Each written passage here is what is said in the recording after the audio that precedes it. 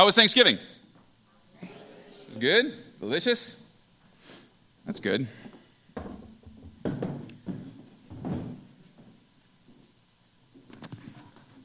It's kind of interesting to me that kind of Thanksgiving, it's become this pivot point, right? It is the day on which, from that day on, we're allowed to do Christmas things. As long as it is the day after Christmas, it's all good. Everything Christmas is fair game. Putting up decorations and lights, buying presents. Perhaps some of you bought Christmas trees already. You play Christmas music the day before, and you're a Christmas nut. The day after, you're full of Christmas cheer. But I wonder if we aren't rushing it. Now, I don't mean that we shouldn't begin, but my question is how is it that we're going about these preparations? Is it a to-do list for you? Get out the decorations, check. Set up the tree, check. Gifts, check, check, check. Or are you intentionally preparing for the coming of the one true King? Because preparing the house, friends, can be a spiritual discipline. Preparing the house, getting ready for Advent, for the coming of the one true King, can be a spiritual discipline. Or it can be just another chore. Americans this year will spend upwards of $465 billion on gifts. Yeah. You know, and buying and giving gifts can be a form of sacrificial love. Will it be that for you this year? Are you going to practice a spiritual discipline of doing without yourself so that you can buy gifts for others? Or will you live the way that you normally live and buy Christmas presents, perhaps going into debt? Will it be a spiritual discipline for you, or will it be another item on the to-do list?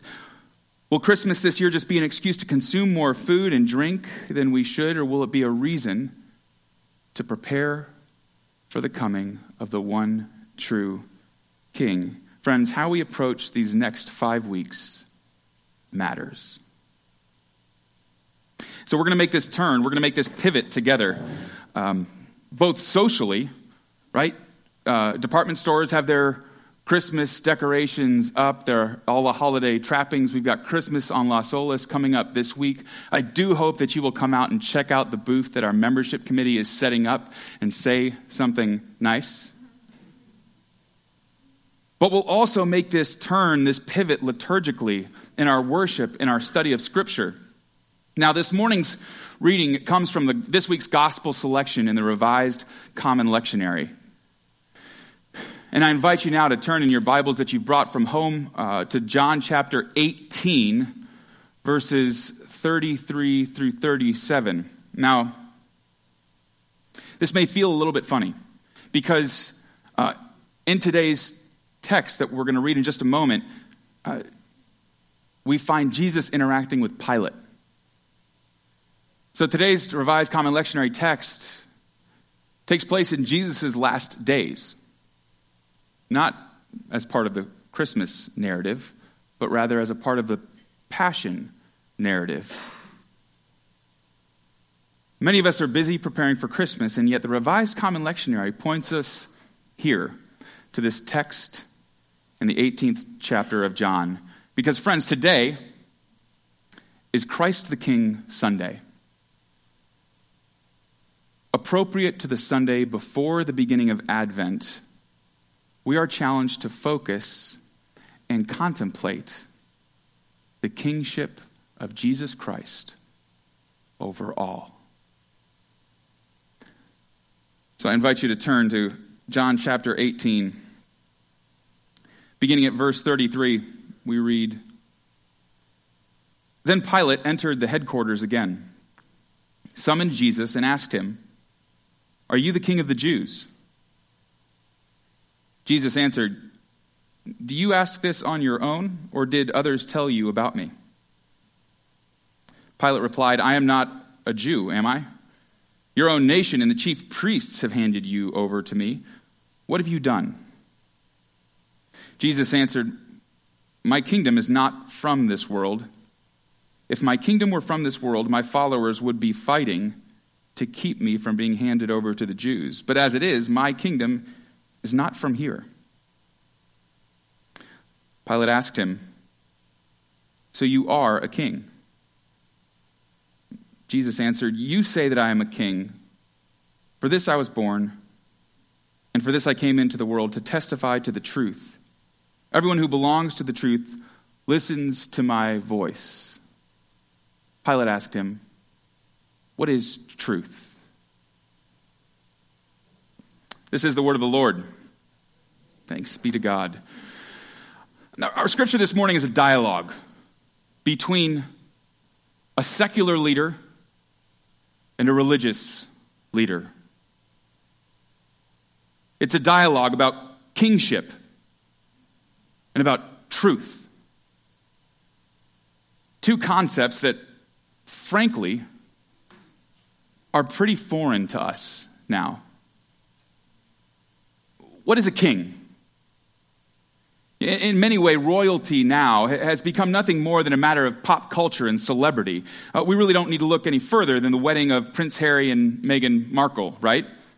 How many of you woke up early to watch live? Yeah. And I've been waiting for an excuse to use this in a sermon. But did you know that KFC even had a commemorative bucket of chicken for the occasion? You can't make this stuff up. It says, "We declare a regal day of celebration, jubilation, and fried chicken."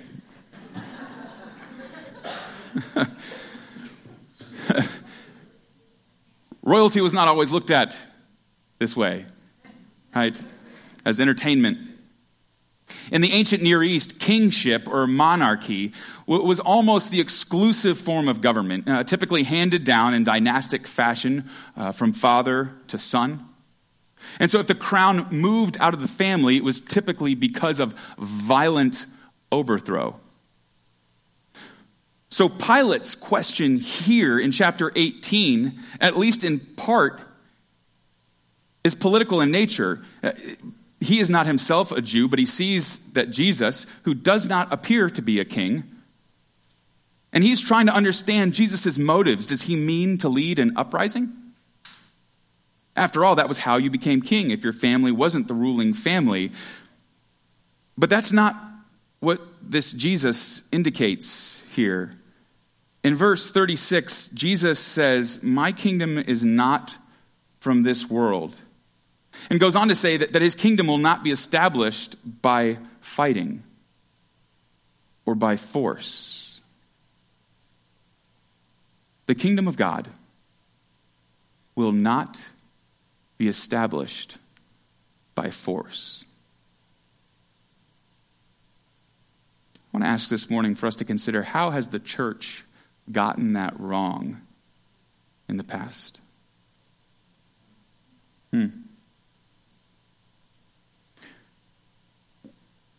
Where and when and how do we, even today, use our faith as a weapon?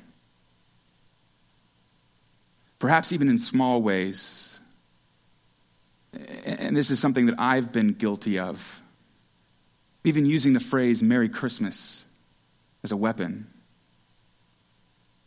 As if I'm offended when someone wishes me happy holidays, I reply, "Merry Christmas." As if to say, I'll show you the reason for the season.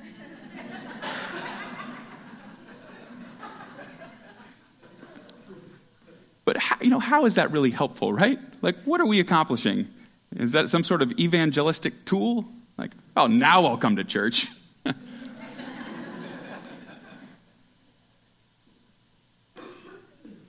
But back to our conversation about kings. So monarchs, they were considered to be owners of the lands and the areas they ruled with final authority over their subjects and their subjects' property. The king's power was absolute, unquestioned.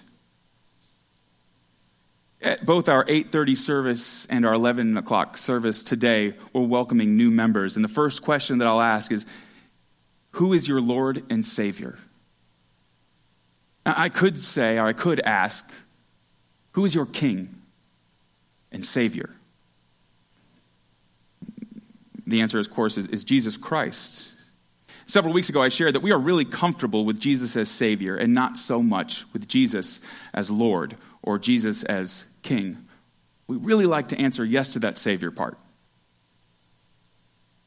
Is Jesus your King? What areas of your life have you given over to the kingship of Jesus? Because, friends, he won't take it by force. So what parts have you given over? Is he king of your Sunday? Or perhaps king of your Sunday morning?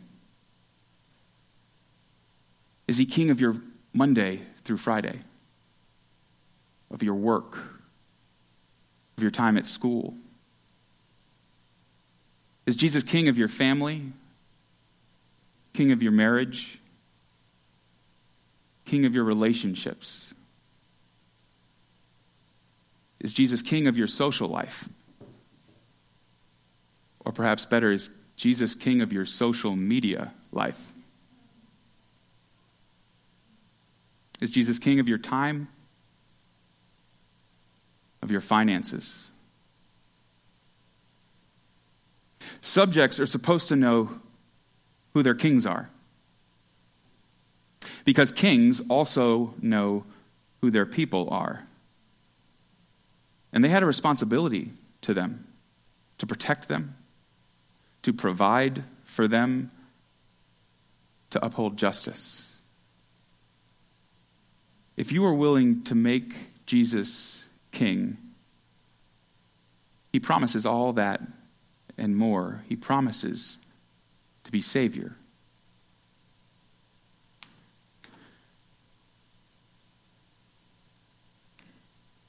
In verse 37, Pilate asked him, "So you are a king?" And Jesus answered, "You say that I am a king.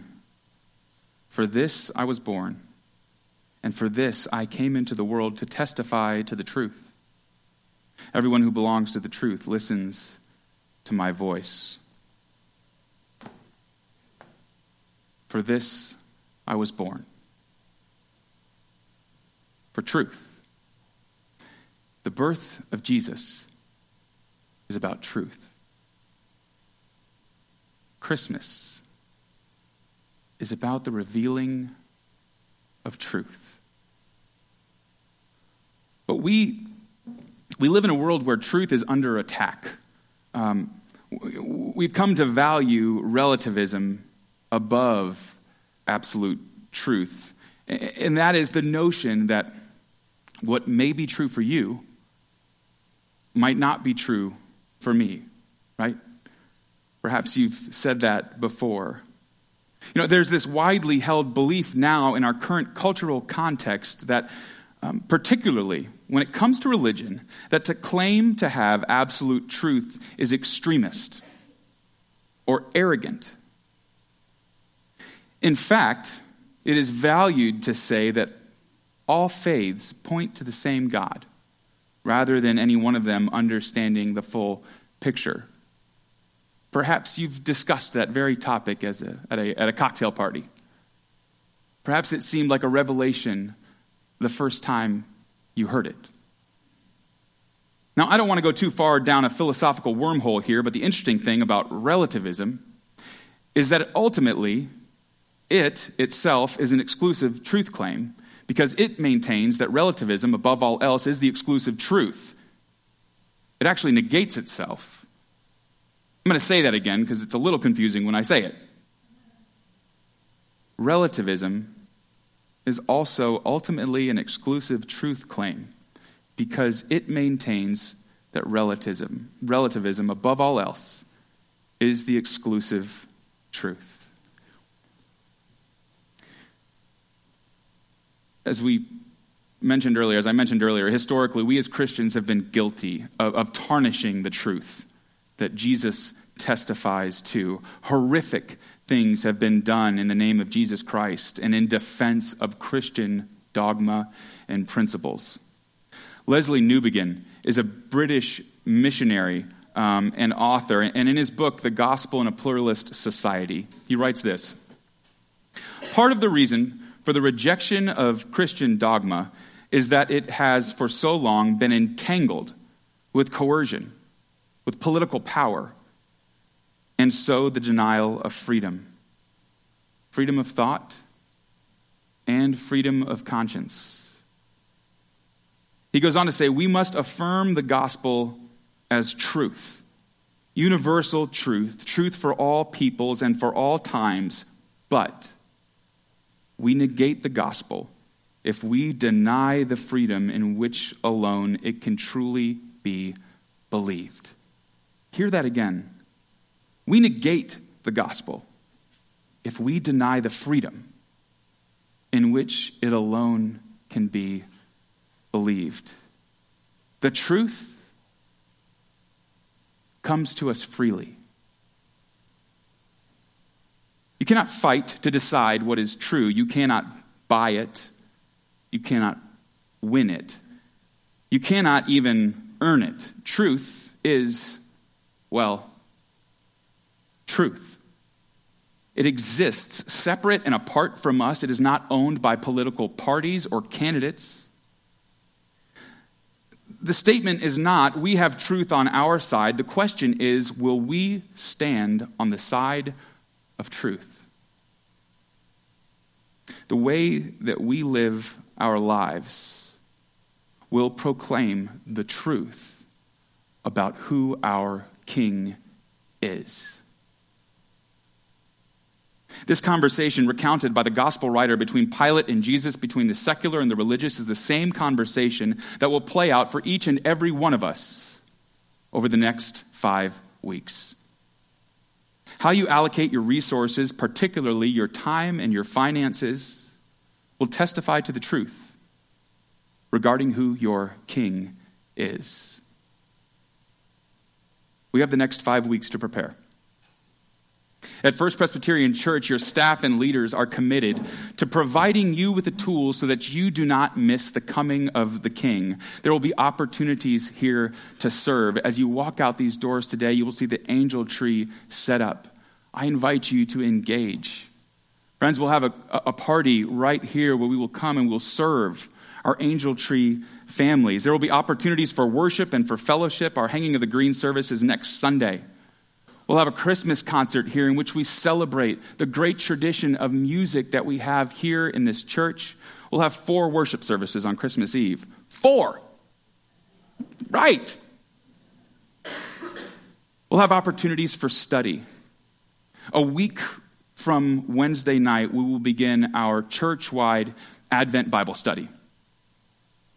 That means it's for you. Church-wide.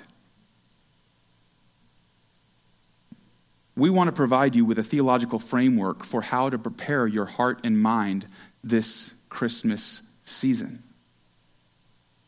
Join us.